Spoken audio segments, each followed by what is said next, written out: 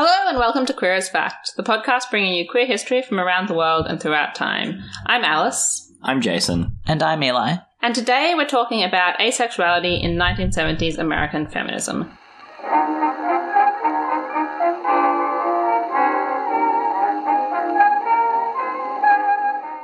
Before we get started, I'd like to acknowledge the Wurundjeri Woiwurrung people of the Kulin Nation as the traditional owners of the land on which we record this podcast, and pay respects to their elders past and present. We recognise them as the custodians of an oral history tradition far older than this podcast. We also have some content warnings before we begin this episode. This episode will include discussions of acephobia, misogyny, and transphobia. There'll also be some conflation of asexuality and celibacy in historical sources we'll look at, and some sex-negative rhetoric in those sources, as well as a little bit of swearing and quotes. So if any of that sounds like something you don't want to listen to, feel free to skip this episode and check out our other content. Lastly, before we dive into the episode itself, I want to thank a few people.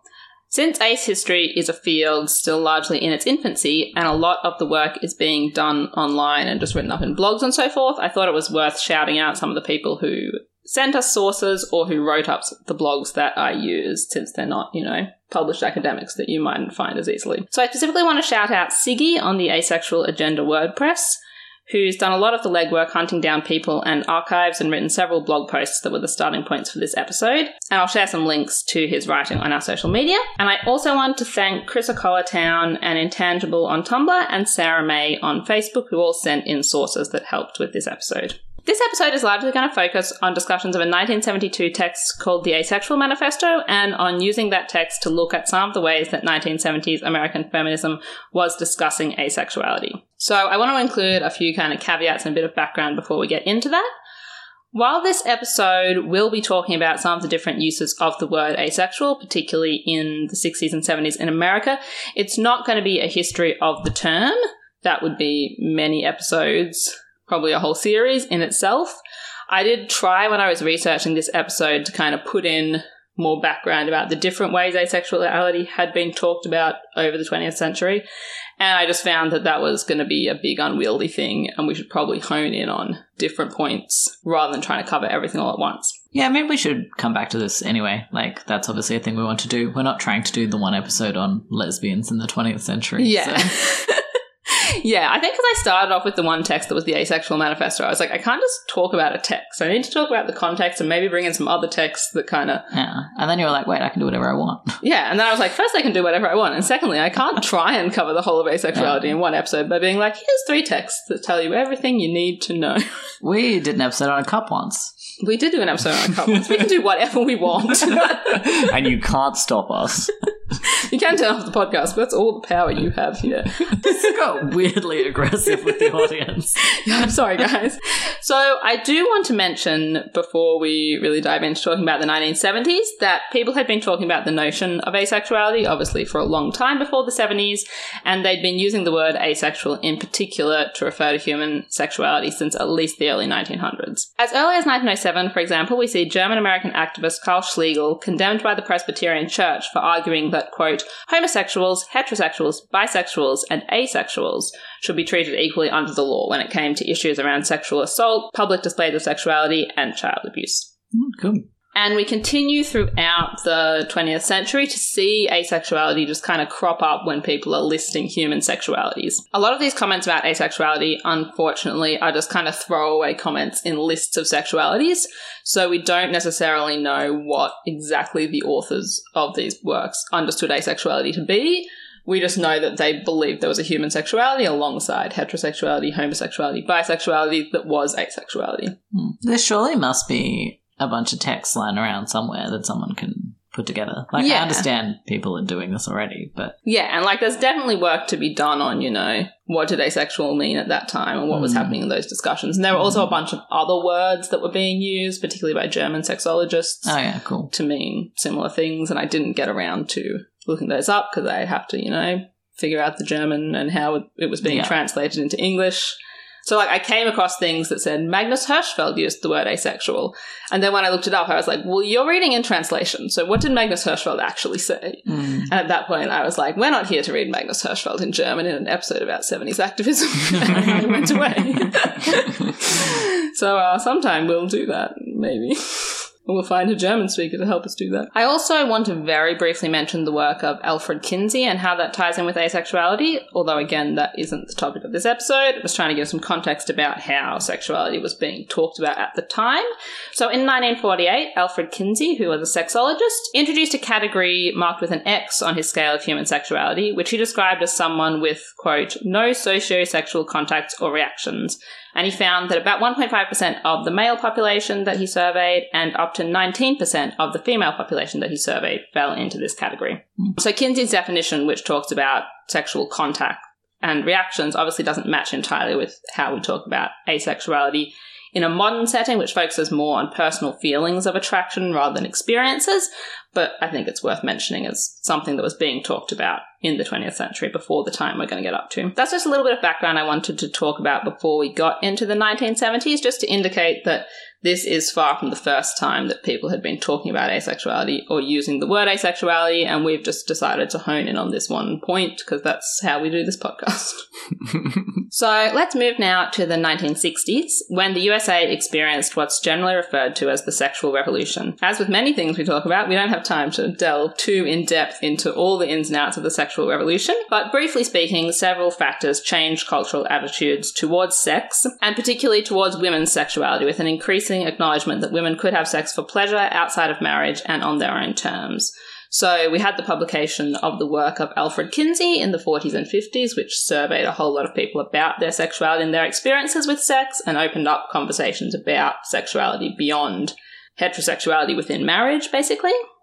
We also had the advent of the pill, which was approved by the FDA in America in 1960, and obviously it opened up a lot more opportunities for sex without consequences. And also treatments for syphilis discovered in the 1950s, which similarly lifted a lot of the potential consequences from having casual sex. So these changing attitudes to women's sexuality did come with backlash, not just from conservatives in the way that you would expect and, I'm sure have heard of. Yeah. But also from feminists who began to argue that the newfound focus on women's freedom to have sex would sometimes become an obligation for women to always be open to sex, and therefore a new tool of female oppression. The Asexual Manifesto comes out of some of these feminist discussions and explores some of these ideas. And I do want to mention that there's plenty of similar pieces of writing by feminists at the time that explore this same topic and concepts. I chose to focus on this one partly because it was the one people kept sending us and being like, hey guys, do some ace history. Here's the Asexual Manifesto. And partly because its title with the word asexual means that it often catches the eye of people who are trying to research ace history. Very Googleable. Yes. So do other similar things use different terminology? There are some that do use the word asexual as well. Like, this isn't the only one that uses asexual to talk about this. But there are also some that talk about celibacy. There's one that's titled Independence from the Sexual Revolution. So it kind of just talks about, like, stepping back from the sexual revolution. So there's a variety of different words people use to talk about it. Yeah, I guess, in that case especially, it's like a direct response to the sexual revolution. So someone Googling about asexuality in 2022 is not necessarily going to see that and immediately register it as something that's interesting to them. Exactly. In a way that the Asexual Manifesto is a fairly timeless title. Yeah, if you're looking for content about asexuality and you see the Asexual Manifesto, you're immediately going to be like, this is what I was looking for.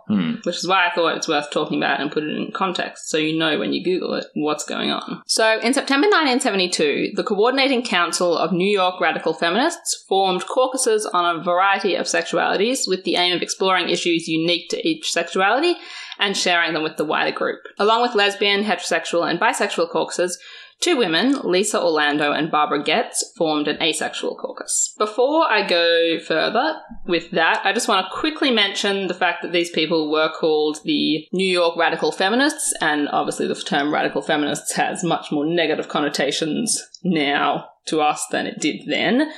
And I have seen reactions to some of this work that basically go, these people were all TERFs, why are we talking about this? So, are they TERFs? No. Oh, okay, cool. Well, that put that to bed then. So, obviously, there were TERFs amongst radical feminists in the 70s, but that doesn't mean that everyone who was a radical feminist in the 70s was a TERF. I don't have specific information about what Lisa Orlando and Barbara Getz specifically thought about the position of trans women in the feminist movement. Lisa Orlando, in her 1980s master's thesis, does write sympathetically about the prosecution of trans women under cross-dressing laws. Okay. So, that seems pretty positive. This isn't something that I've actually researched, so, take what I'm saying with a grain of salt. But I have heard that modern day TERFs have kind of created this impression that like everyone used to be TERFs, as is sensible according to them, and that's not actually reflective of how feminist movements have been over the like latter part of the 20th century. Yeah, I think that's accurate. Dana Densmore, I mentioned her work Independence from the Sexual Revolution before, so she was another feminist at this time writing about these kind of things. She's talked about that specific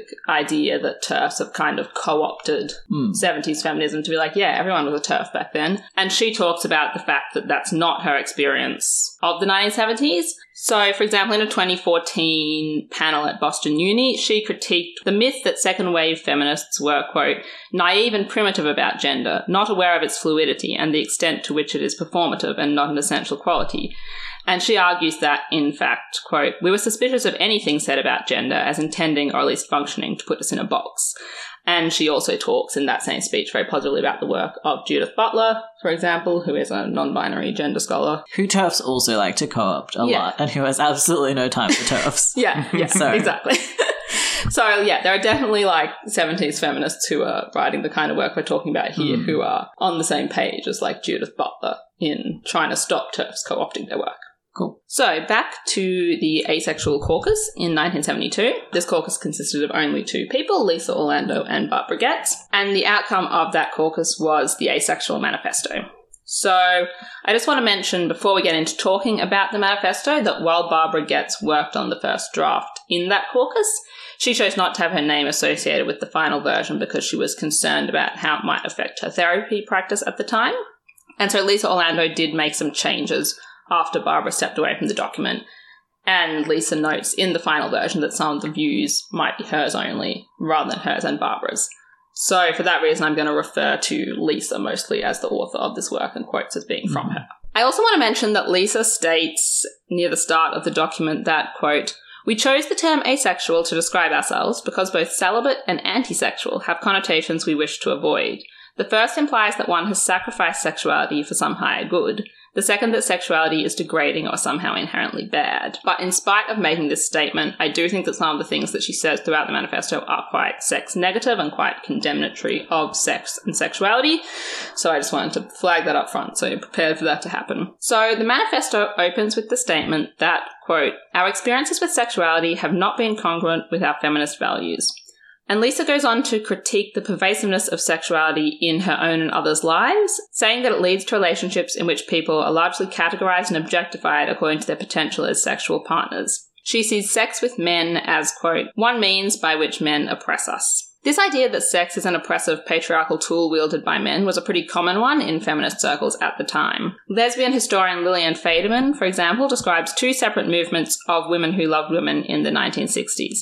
She talks about those who saw their sexuality as an essential kind of inborn part of themselves and who aligned themselves with the gay rights movement. And then she also talks about women who saw their sexuality as a choice made in response to society and particularly men's attitudes towards women and who aligned themselves with the feminist movement. And some of these lesbian feminists believe that any woman could make the choice to be a lesbian, and indeed that they should, since sleeping with men amounted to sleeping with the enemy in the feminist struggle. Well, you had me for a minute there, but... You can see how people got to these ideas, I think. Yeah, but I mean, I think that's the way with a lot of, like, activist discourse is that you can kind of see how you get to a certain point.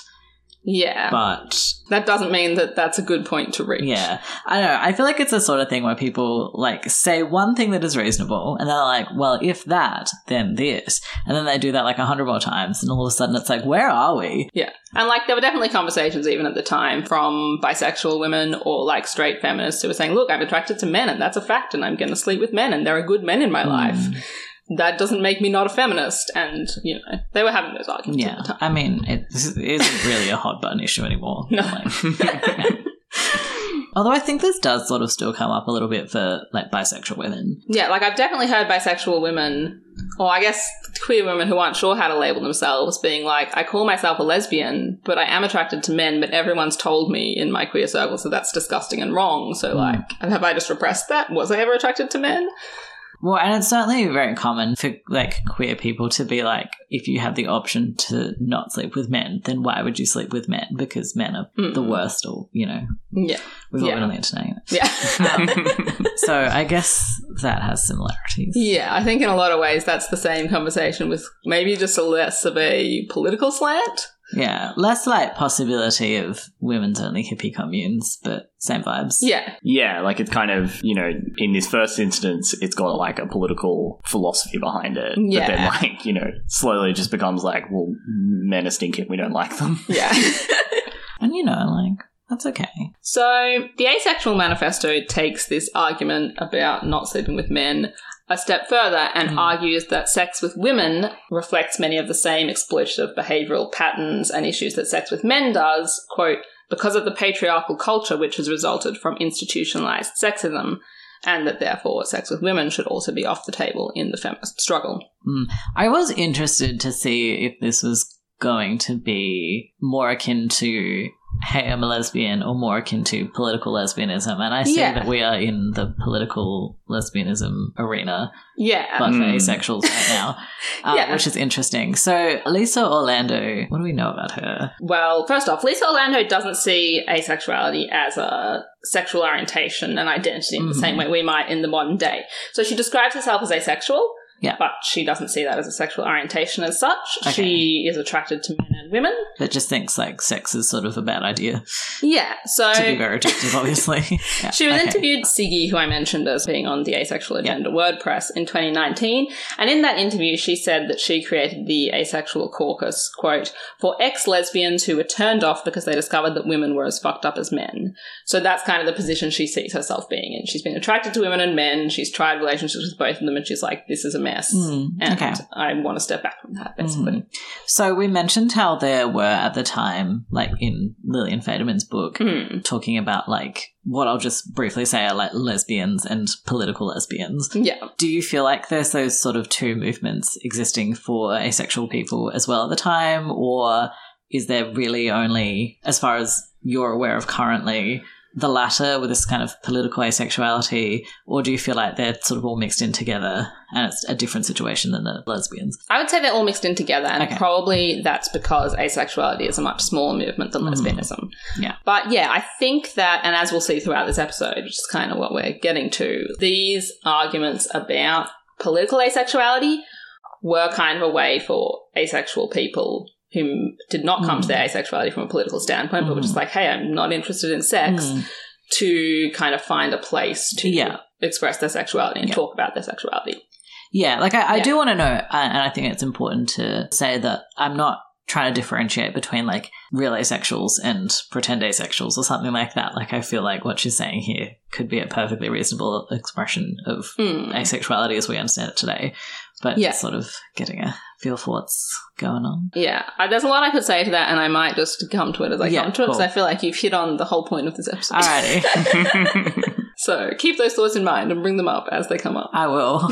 So going back to the manifesto, Lisa goes on to argue that most of the things that we think we need from sex, such as affection, warmth, and skin contact, I don't know if she means emotional warmth or just physical warmth. She doesn't really clarify. I mean, if she means physical warmth, she clearly means the emotional benefits deriving from it. Yeah. Like, she's definitely talking about... No one's having sex. Because they're cold. Yeah, because it's winter. Yeah. Lisa argues that these things we think we need from sex can actually be satisfied through friendships, and that once these have been satisfied through friendships, she's found that, quote, our need for and interest in sex diminished.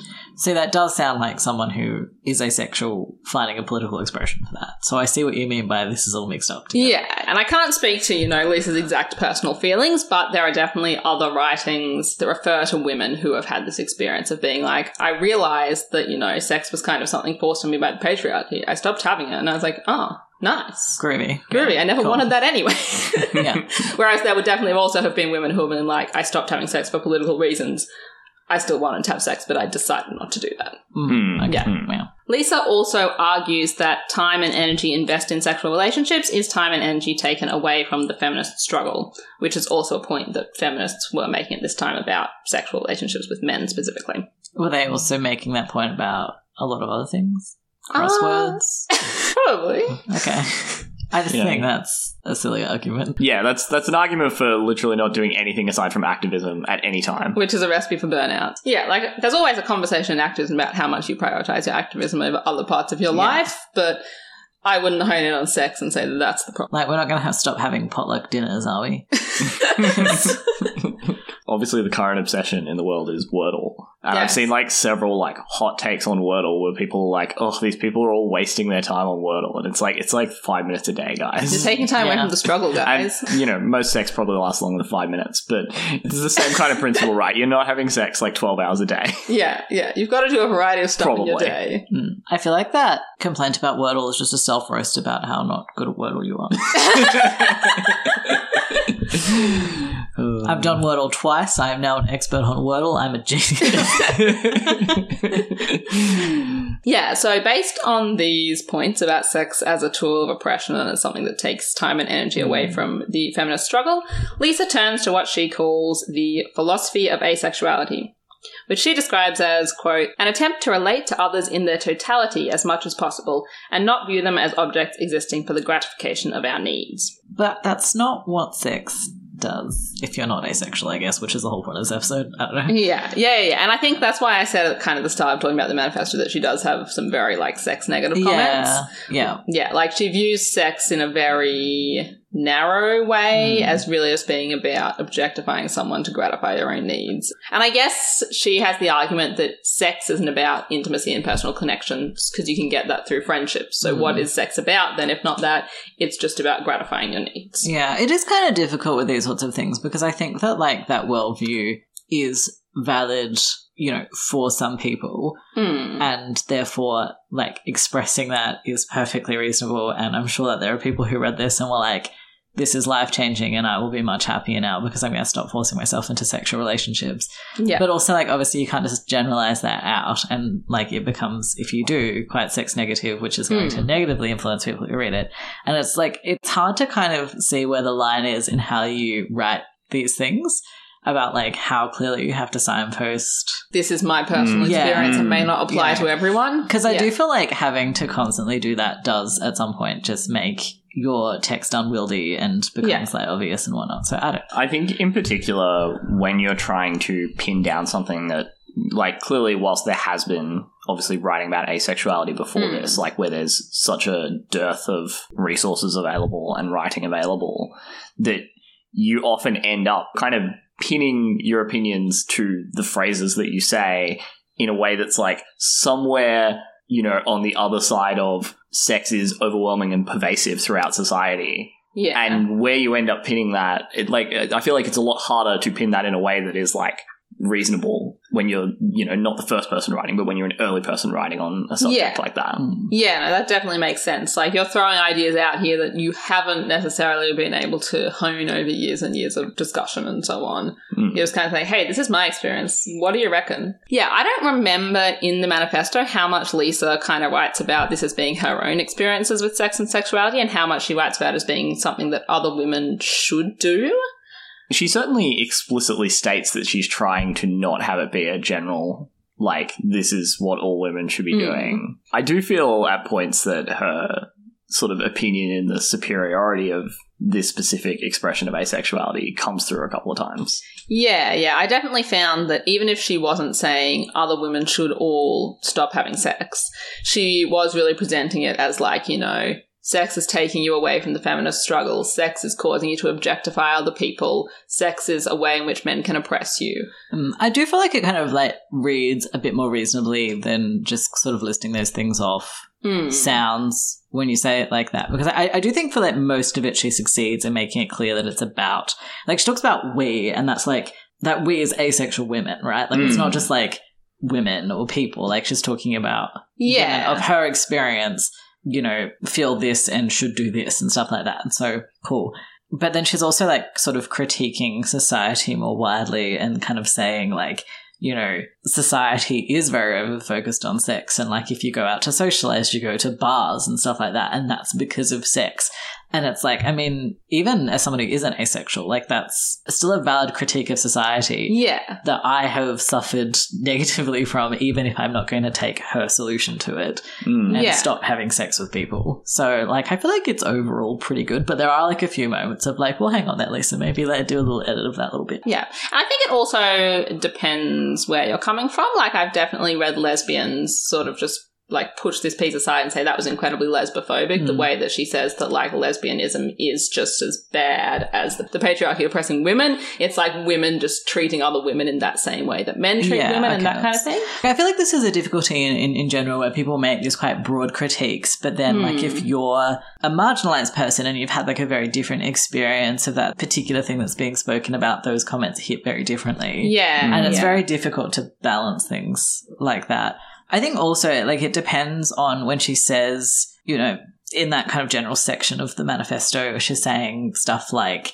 don't do sex because you could be doing activism and stuff like that. You can kind of read that as a general comment of, like, everyone who has sex should actually be doing activism.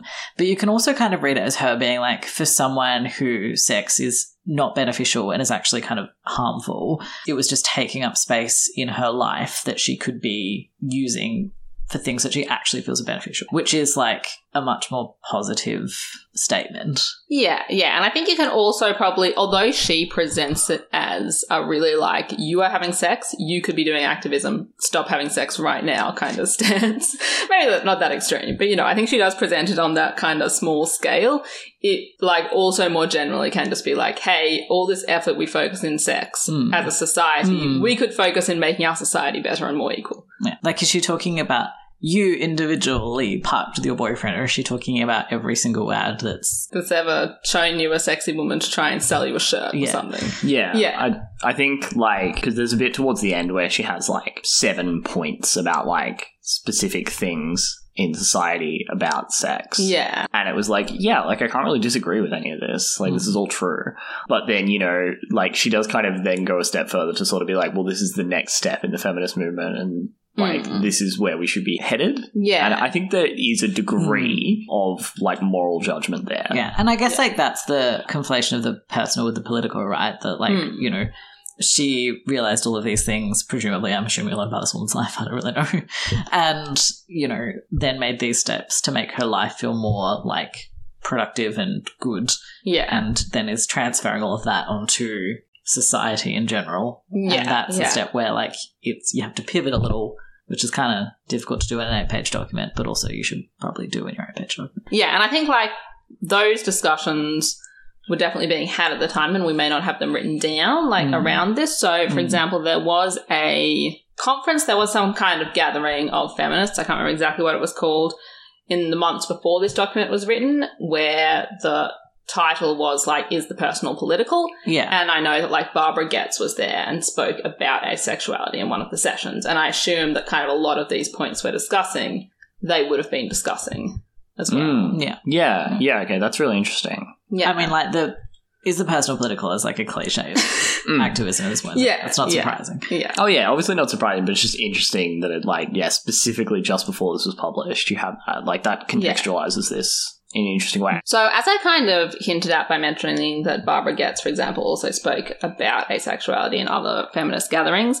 Lisa wasn't alone in the attitude she presents in the manifesto, and there were other women having these conversations.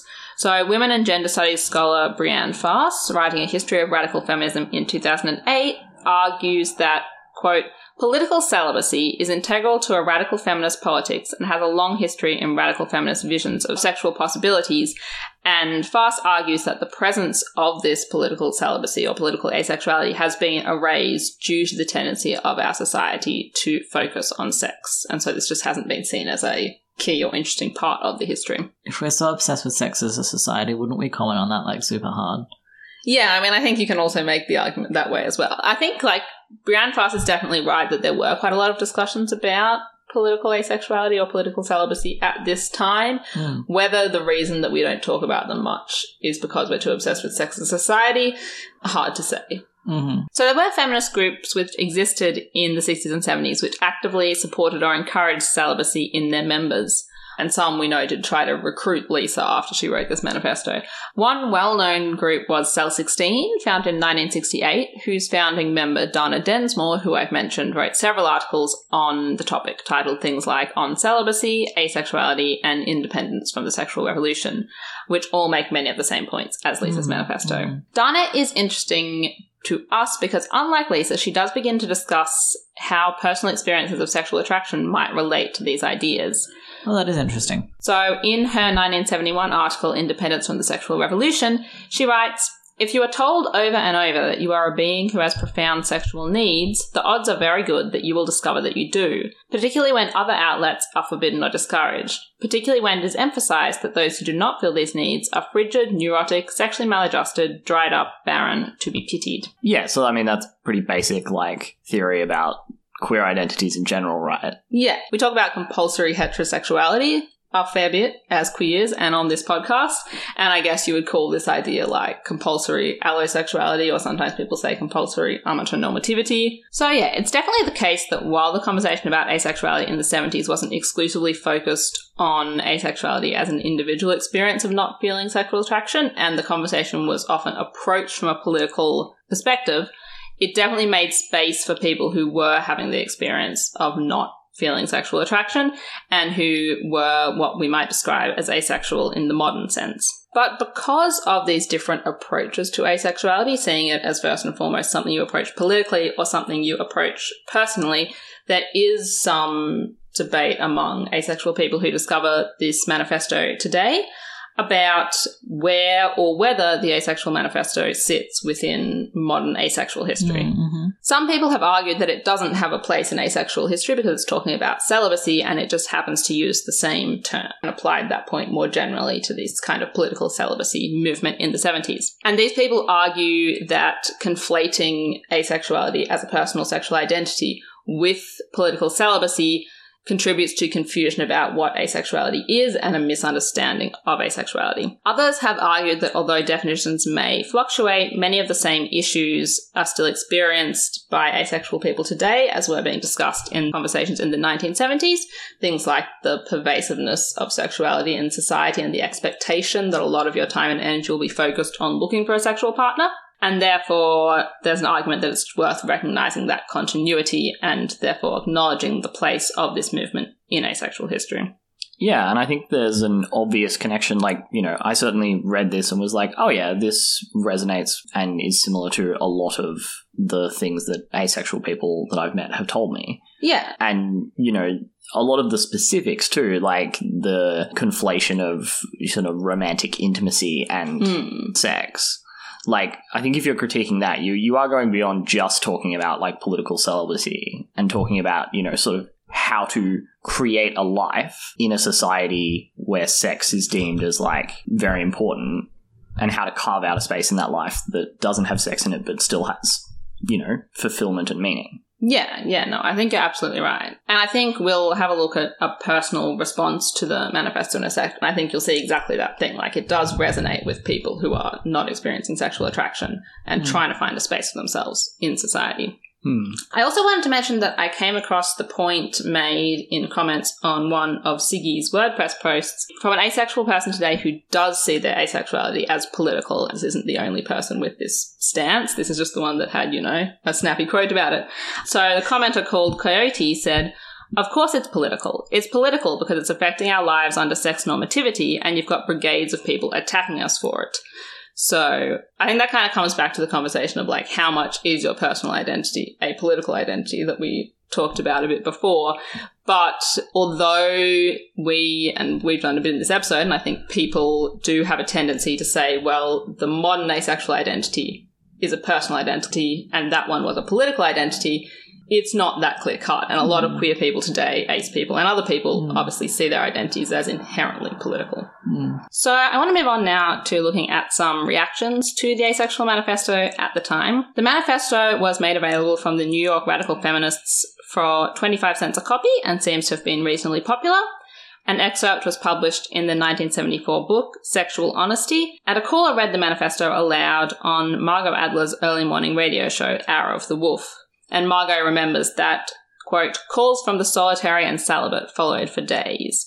I'm sure that's not the only kind of example of that conversation being had, but that's one we have a record of. So as Margot's comment hints at, while the manifesto was written as a political document, it did resonate with many readers on a personal level. So I want to just look at one example of that. In a 1976 article in the Detroit magazine The Gay Liberator, a man named Greg Turner describes his own journey with discovering his sexuality. Like Lisa, Greg also sees sex as a potential tool of female oppression, and he talks about how uncomfortable he felt in high school with social pressures to objectify women. He also makes the same point about male homosexuality that Lisa made about lesbianism, that he found the same issues of sexual objectification present in gay communities. But in Greg's discussion of his sexuality, we also see his personal lack of sexual attraction. He described how he was attracted to relationships with men, but enjoyed physical contact with his partner, quote, not for the sex, but for the intimacy, and how he participated in sex largely because it was what was expected of him. He describes himself at one point in the article as gay but not homosexual, what we might call homoromantic asexual. And Greg goes on to explain that he never really felt he understood his sexuality, and he was on quite a long and involved journey to understand himself.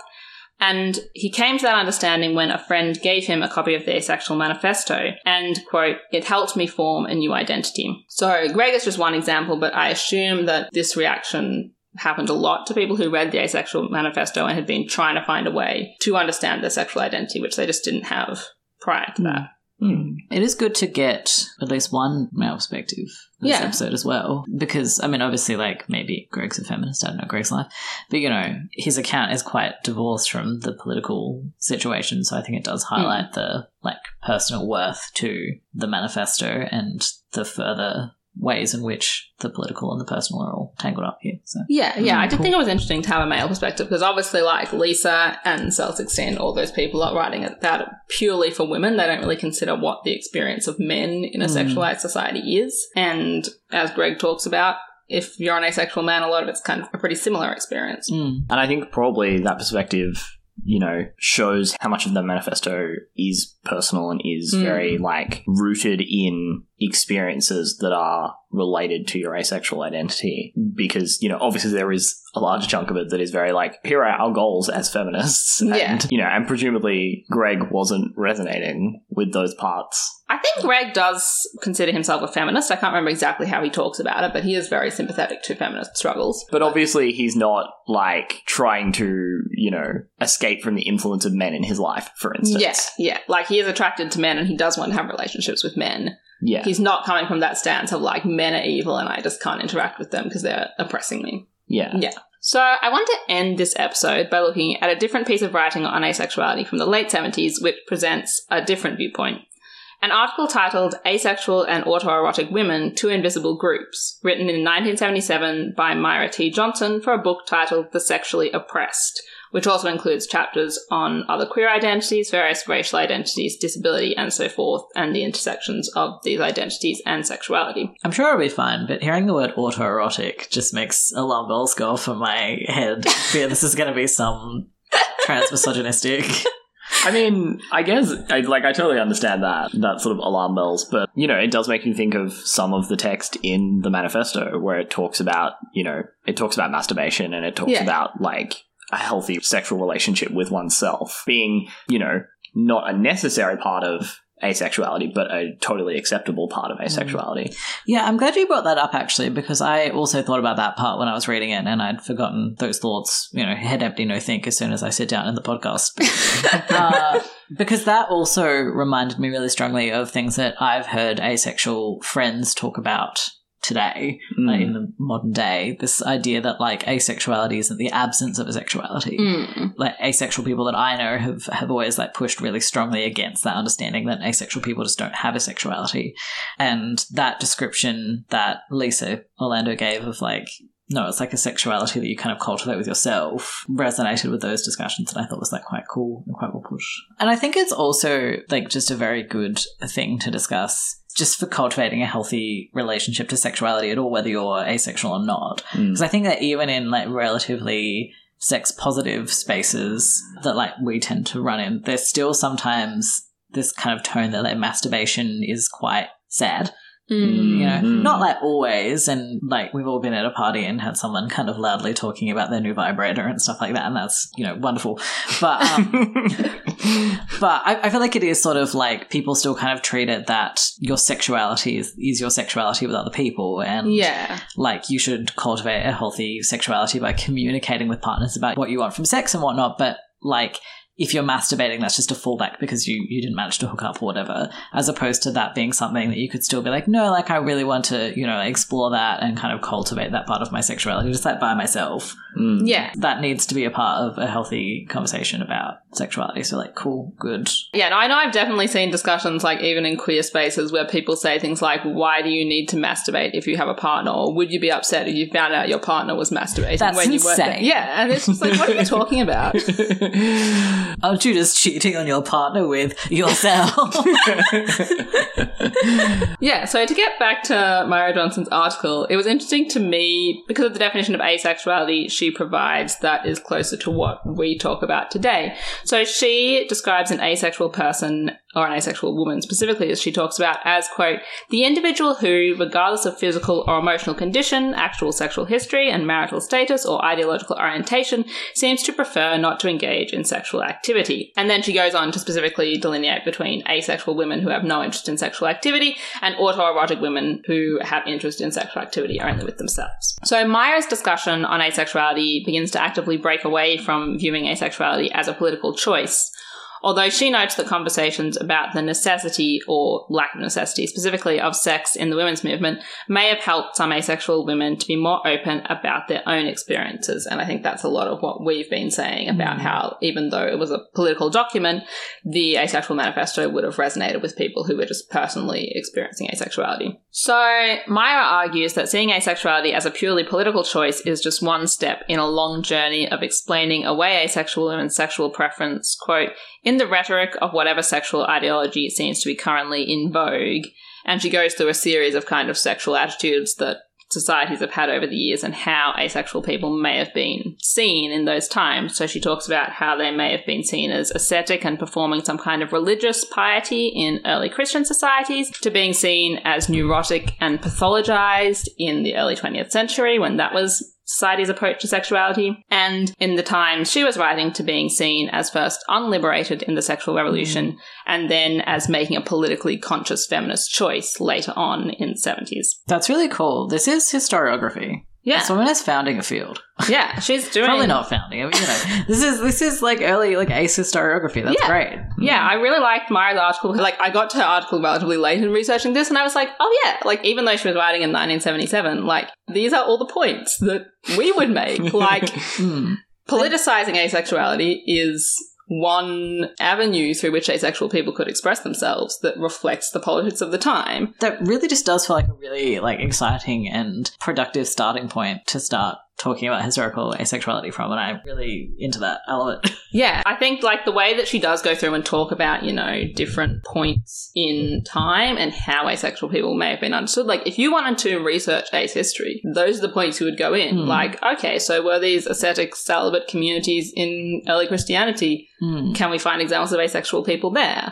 And so on. So yeah, that then helps you if you're trying to search for signs of asexuality in a particular historical era to think about, okay, well, like, how was, you know, the concept of a lack of sexuality or asexuality or celibacy or however it was defined at the time, how was that perceived at that time? And then, you know, if you can then find writing from someone who's talking about it in a different way, it's like, okay, well, they weren't talking about it in the same way, so maybe it's worth investigating that deeper. So yeah, that's really cool. Yeah, and I think, like, the point that I think you made at the start, Jason, that, like, if you were looking up, maybe you made this point, maybe I made this point, if you were looking up asexuality in the 70s, you mightn't find all of this movement, but you would find the Asexual Manifesto because it uses the word asexual. Once you've kind of taken this approach Myra has taken, you'd think, oh, I'm actually looking up political celibacy. I'm actually looking up reactions to the sexual revolution. Then you'd find a whole lot more content. Yeah, that unlocking of content and like understanding the signposts that you can then delve into, like, that's such a huge part of like all queer history, really. Yeah. All of a sudden you've got your contents page. Yeah. It's hard to do everything else. Yeah. Yeah. Like, I think about a lot of, like, you know, the sort of queer writers of the, like, 18th and 19th century or whatever, and, like, how, like, as a kid growing up, I did not know Oscar Wilde was queer. Yeah. You know? And part of the reason for that is I wasn't recognizing all the signposts that were being like, there's some gay here. Yeah, there are all those, like, euphemisms that you see. Like, I think people very commonly talk about, like, the Victorian era ones, like bohemian, confirmed bachelor, like flamboyant, all those kind of things. And we talk about those for homosexuality. We probably talk about them less for asexuality. I also think it's, like, really helpful to have a asexual person laying out this connection to, like, early Christian asceticism and things like that, because it's very easy, and this doesn't just go for asexual history, but, like, any type of queer history, to kind of point to things and have people be like, oh, but that's, like, not really relevant to, you know, we can't draw a line between that and modern day trans identity or whatever, and having in a field that is as sort of new as ace history, like ace people from 50 years ago, kind of making that connection already is a very useful piece of scholarship to have to draw on there already. Like, it's not only that we are able to make these connections, so these connections themselves have a history and been made for quite a while. So that's good, exciting. Yeah. Someone write a book and then come on the podcast. So Myra concludes her article by providing some advice and optimism for asexual women, which I thought was, you know, a nice way for us to conclude this episode. So she points to new trends in therapy at the time, which try to support individual lifestyles or orientations or so on, rather than forcing people into accepted norms. And she suggests that asexual women interview prospective therapists, quote, to see if she will be able to work with them without having the truth of her life altered to fit another truth. And finally, Myra advocates for asexual women to be proud of their identities, ending with a quote from Saul Brown's 1975 Catalogue of Sexual Consciousness, quote, I stood as though I were proud before I was proud, and then I became proud. I really like that. That's good. That's the first reference I'd come across to what is just so explicitly ace pride. That's super nice. Yeah. I am really, really excited that we did this episode because we have talked about ace history a bit, but it's more just kind of been people like further back in history who we're talking about for another reason as well, who we think were potentially ace, and that's good. But I really do want us to keep digging into, like, even in just this episode, we've come into so many different things that we can talk about regarding more modern ace history, like looking at just that brief mention of how, like, therapists had kind of changed a bit in their general way they worked with patients, like looking at the ways in which asexuality has been medicalized is something that we could talk about as well. And, like, looking further back in the 20th century and into the Victorian era, there's just so much to get into, and that is exciting and really good. And seriously, if you have, like, done a thesis on something on ace history, like, get in touch. Yeah, because, like, I was working from, I mean, obviously there are, like, chapters in books and there are, you know, those kind of things coming out, but I was working from blog posts and, like, the direct 1970s sources a lot of the time. Yeah. Like, and so I guess maybe, like, another good way to sort of wrap things up is to, again, where you started, just express our appreciation and gratitude for the ace people who are out there doing this legwork in their spare time, just on a blog or whatever, because it's obviously such important work at this state in the field where ace history is up to. So that's fantastic and amazing. Yeah. With that, we've been Queer as Fact. I'm Alice. I'm Jason. And I'm Eli. If you've enjoyed this episode, you can find the rest of our episodes on Spotify, Podbean, Apple Podcasts, or wherever else you found this episode. You can also follow us on social media. We're on Facebook, Twitter, and Tumblr as Queer as Fact. If you'd like to support us financially, we have a Redbubble store where you can purchase stuff with our logo on it. And we also have a Patreon where you can enjoy perks such as voting on episode topics and access to our monthly Queer as Fact newsletter. All of this information can be found on our website, queerasfact.com, alongside source posts if you'd like to read more about our episode topics. We'll be back on the 15th of February when Eli will be talking about the trial of early 20th century Australian trans man Harry Crawford. Thanks for listening, and we'll see you then.